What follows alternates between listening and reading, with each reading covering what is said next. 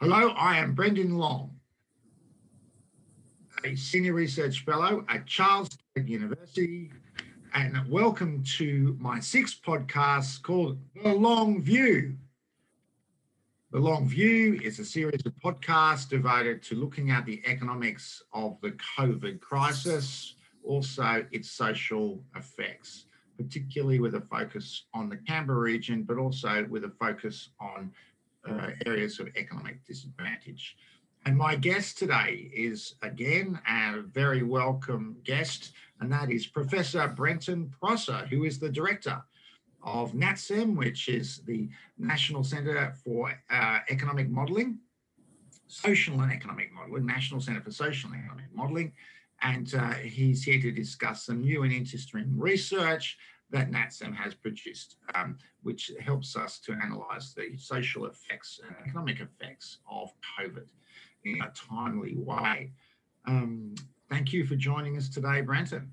My pleasure to be back. We had the pleasure of Brenton's company on an earlier podcast, which was interesting, and we're really developing those themes here today. So, Brenton, what is the nature of this new research that NATSEM has been able to produce? Yeah, what we've attempted to do is an approach called nowcasting, where we're trying to bring together different forms of data from the period that relates just before and after COVID and get a snapshot of what the impact's been on the economy, particularly household incomes. What's particularly challenging for policymakers is the way that data is collected and released. It can sometimes take up to 2 years before data is publicly available. So that's a long time to wait for a policymaker. So the nowcasting approach that we've used has actually sought to capture data from between February and June this year, so just before the COVID impact, and then right through to the middle of the year. So often you have to, historically, looking at distributional data, it's my experience that you rely on some of the ABS surveys. House surveyed income and housing is one of the better ones, but it's been a long while between drinks for that survey, I think, hasn't it? Yes, and I think the last release of that is 2018. So if we're waiting for today's data to come out, it'll be potentially 2022. So what we did in the nowcasting approach was we took the monthly labour force figures, which, as you know, unemployment is based around, although that doesn't tell you income. We looked at the weekly one-tap payroll records of the sharing with the ABS. And then what we took out of the social income and housing data is I suppose the composition of the particular figures. And what I mean by that is we didn't look at the volatile things that might have been changed, but the relationship between different pay groups, likelihood to be first to be unemployed, those sorts of things. You can still predict that because enterprise agreements and labour conditions aren't changing as fast as some of the data. And then we combine it with NATSEM's StinMod modelling, which is our tax transfer and welfare payment tool. And together, these four things enabled us to produce a picture of what's happening with household income in the period to February to June this year. So it's interesting that you can get the, you can do with the unemployment series through the labour market series, but you're able to. How do you sort of cross-tabulate the labour market data against income data to be able to find out the distributional effects? That sounds like an innovative technique. Yes, and it is, and it's a formula that we developed that basically it seeks to, with a high level of reliability, model and then test. So we actually tested back against the unemployment figures and found that our modelling results sat pretty much in between what we were seeing on that, what we would expect on the household survey, which is the one that's less current in the ABS data. So yes, our team, I mean, I'd have to get our specialist, Professor Jinjing Li, talk you through the specific formula, but we took special efforts to make sure that the modelling actually fits within the realms of what we know are reliable results. Yeah, no, it's just interesting to be able to use to try to find an innovative way to update an original ABS series. So that sounds interesting, using current labour market. Well, as you know with modelling, it's always an approximation, and so we could do this every month with the payroll data, but we're more likely to do it, or even every fortnight. Do it every 3 months. Yeah. But again, you need a little bit of length to see the change, and the most significant change we saw was the Gini index, which measures income inequity. That changed 0.03 in 3 months. Now, to put that in context, the Gini index would normally change 0.01 in a year. So we saw more change in 3 months than we would normally see in 3 years. And this would have to largely come down to the government's policies around childcare, JobKeeper and JobSeeker. Interesting. Do we get a sense from the data whether there's any one cohort that seems to be more affected by the economic effects of COVID? I'm thinking in particular sole parents, whether they're the ones that are bearing the burden more significantly than other cohorts. Is there any insights from the data into those different family type compositions? We haven't dug down into the demographic data at this stage. What we've done is we've looked at it in quintiles, and so the hardest hit quintile is actually the second quintile, so the bottom 20 to 40%. So they had so in terms of unemployment, so March and April and May were probably the biggest hit for unemployment, and so quintile 1, the bottom 20%, had about 10% job losses, while quintile 2 had around 14% of job losses. The rest of the population had around 3 to 6%. By June, that had begun to plateau back out. So the bottom 2 quintiles have come back down to 10%, and the rest are at 5%. But in terms of household income, we were predicting that the bottom quintile would go down 3 to 4%, and the second bottom would go down about 10%. But instead, what was the bottom quintile went up by 24%, while the remainder went up by 8.4%. So it's quite a dramatic turnaround when you think that it's going from a negative to swing back to the positive. Our supposition around why quintile 2's probably had the biggest hit is because there are members in quintile 1 that are already receiving welfare payments, and some can actually buffer some of the impact. But a little bit higher up, you're feeling the full impact of losing your job. That's interesting. So, but these people are still not wealthy people in the second quintile. So this is like people around about $45,000 a year, something like that, probably.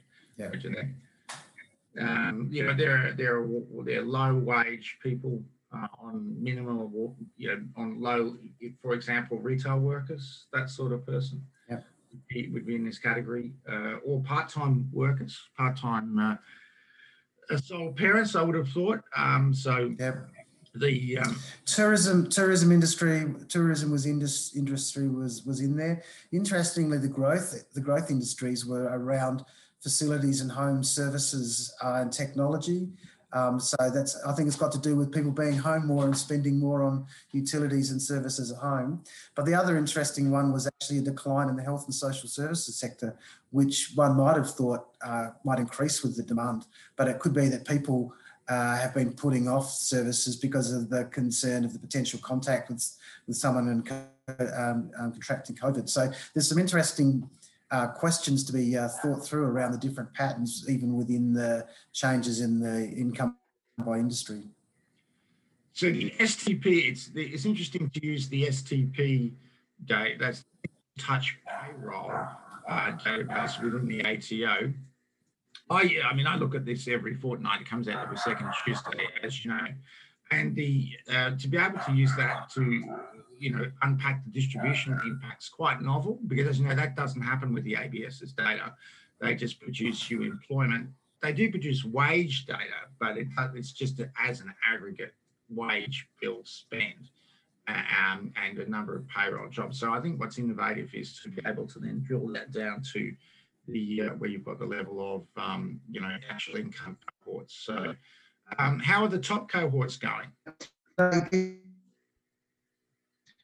Um, it's all relative. They've taken a hit, yes, but they have in cash terms, the hit is sometimes larger, but it's actually the proportion of income they have as a buffer. So that no quintile's been untouched. That's to be quite clear.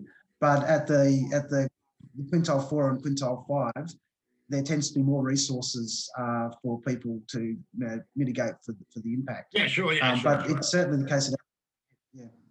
But I mean, the interesting thing about the approach is now casting's been used in Europe, Italy, UK quite extensively, and with COVID. But what's been unique around our approach is that the capacity to bring together the survey of income and housing,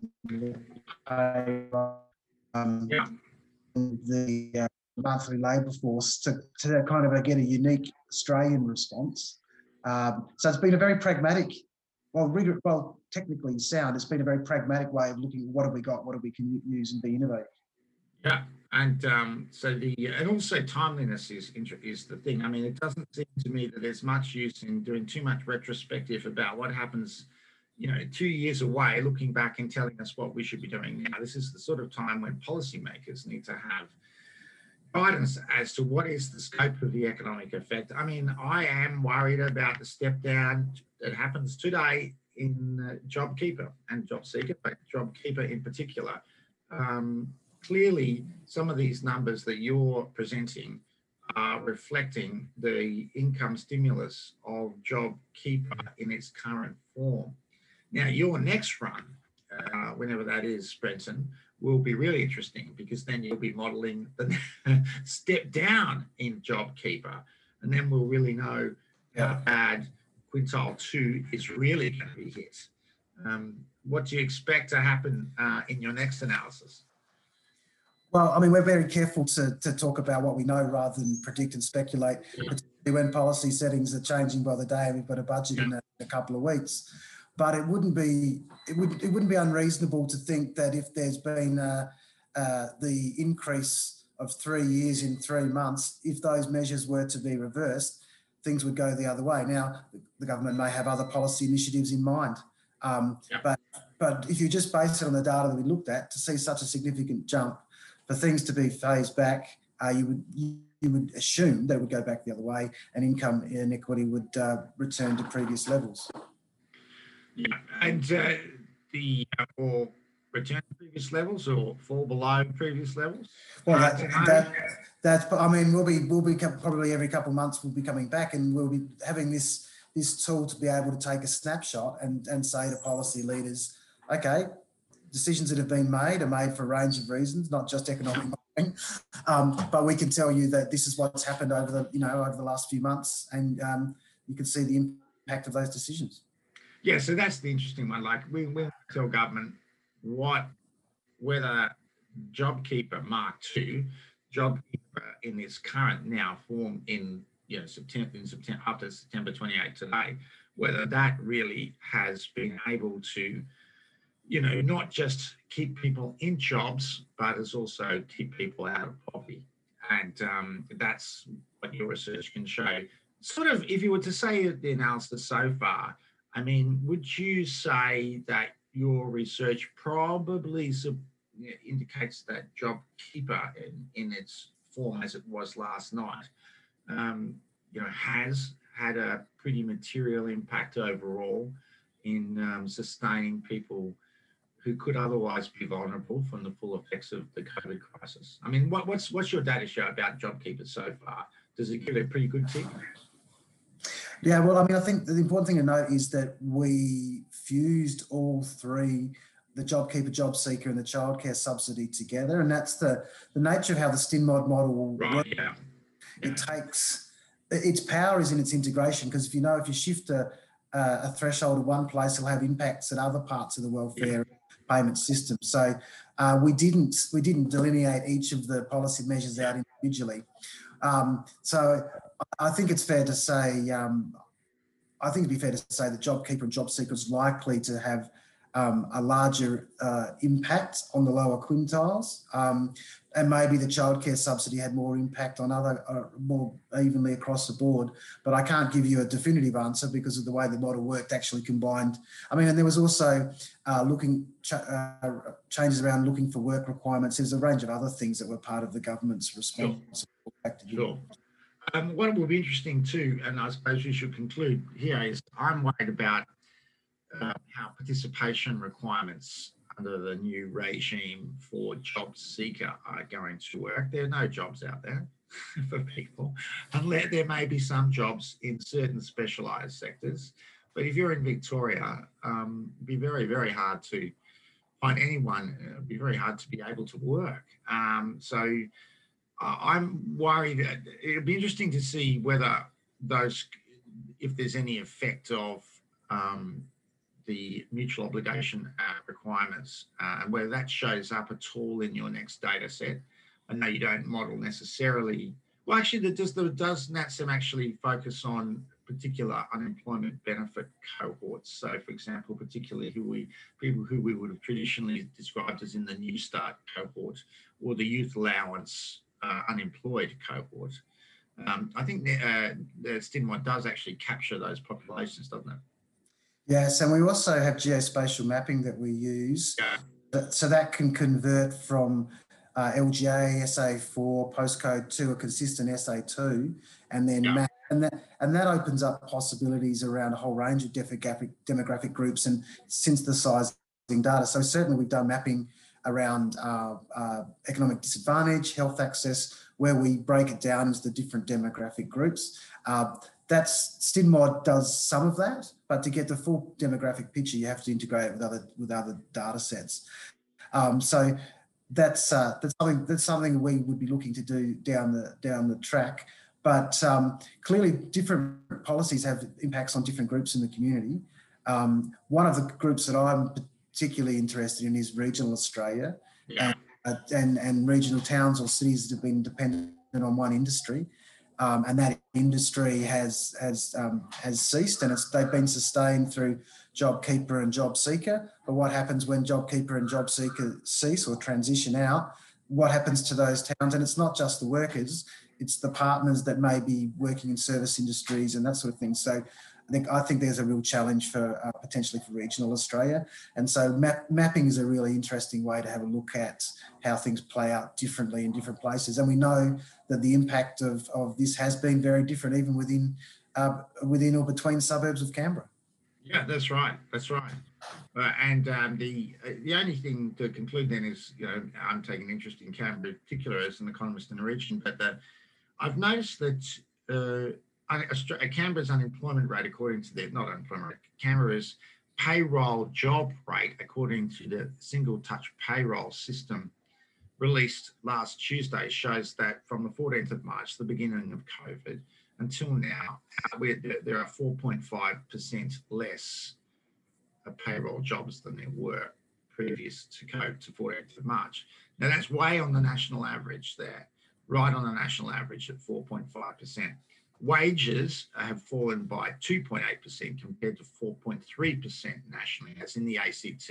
So there's been, obviously, wages haven't fallen. The wage bill hasn't fallen in the ACT, but employment has. So that's interesting because you'd think that we would have been more insulated because of the public sector. But what that really must be showing is that the private sector in the territory is taking a fairly substantial hit. And if you've got the national average at the same, but you've got a massive public sector that's insulated, you could even argue that the private sector in Canberra might be taking an even bigger hit than the national average. So in terms of employment, that is. So that's bread and lots. Yeah. I think, that caught our attention in the NatSem office, and we had a chat about it. And one of the things we noted is those payroll figures can be one-off, a bit volatile. So there's always a bit of caution, but I still take the point. I think one of the things that's interesting about that Canberra may be a fairly stable town in terms of, universities and public sector, but there's actually a lot of associated jobs with those that are more vulnerable. So if we just think of the university context, there's been some publicity about academics losing work, but before that conversation starts, there's a whole lot of part-time casual sessional work that would be teaching that's gone already, that hasn't been put in place this year. If you think about the retail on the university sites without any students at all, the cafes and all those sort of are struggling to stay afloat. So even though our core industries may be relatively stable, there's a lot of secondary work that remains quite vulnerable. Yeah, I imagine the cafes and Civic must have been struggling with none of those international students. But anyway, now, Professor Prosser, it is always a pleasure to engage with you. Thank you for joining me and joining us on The Long View. Thank you. It's a pleasure.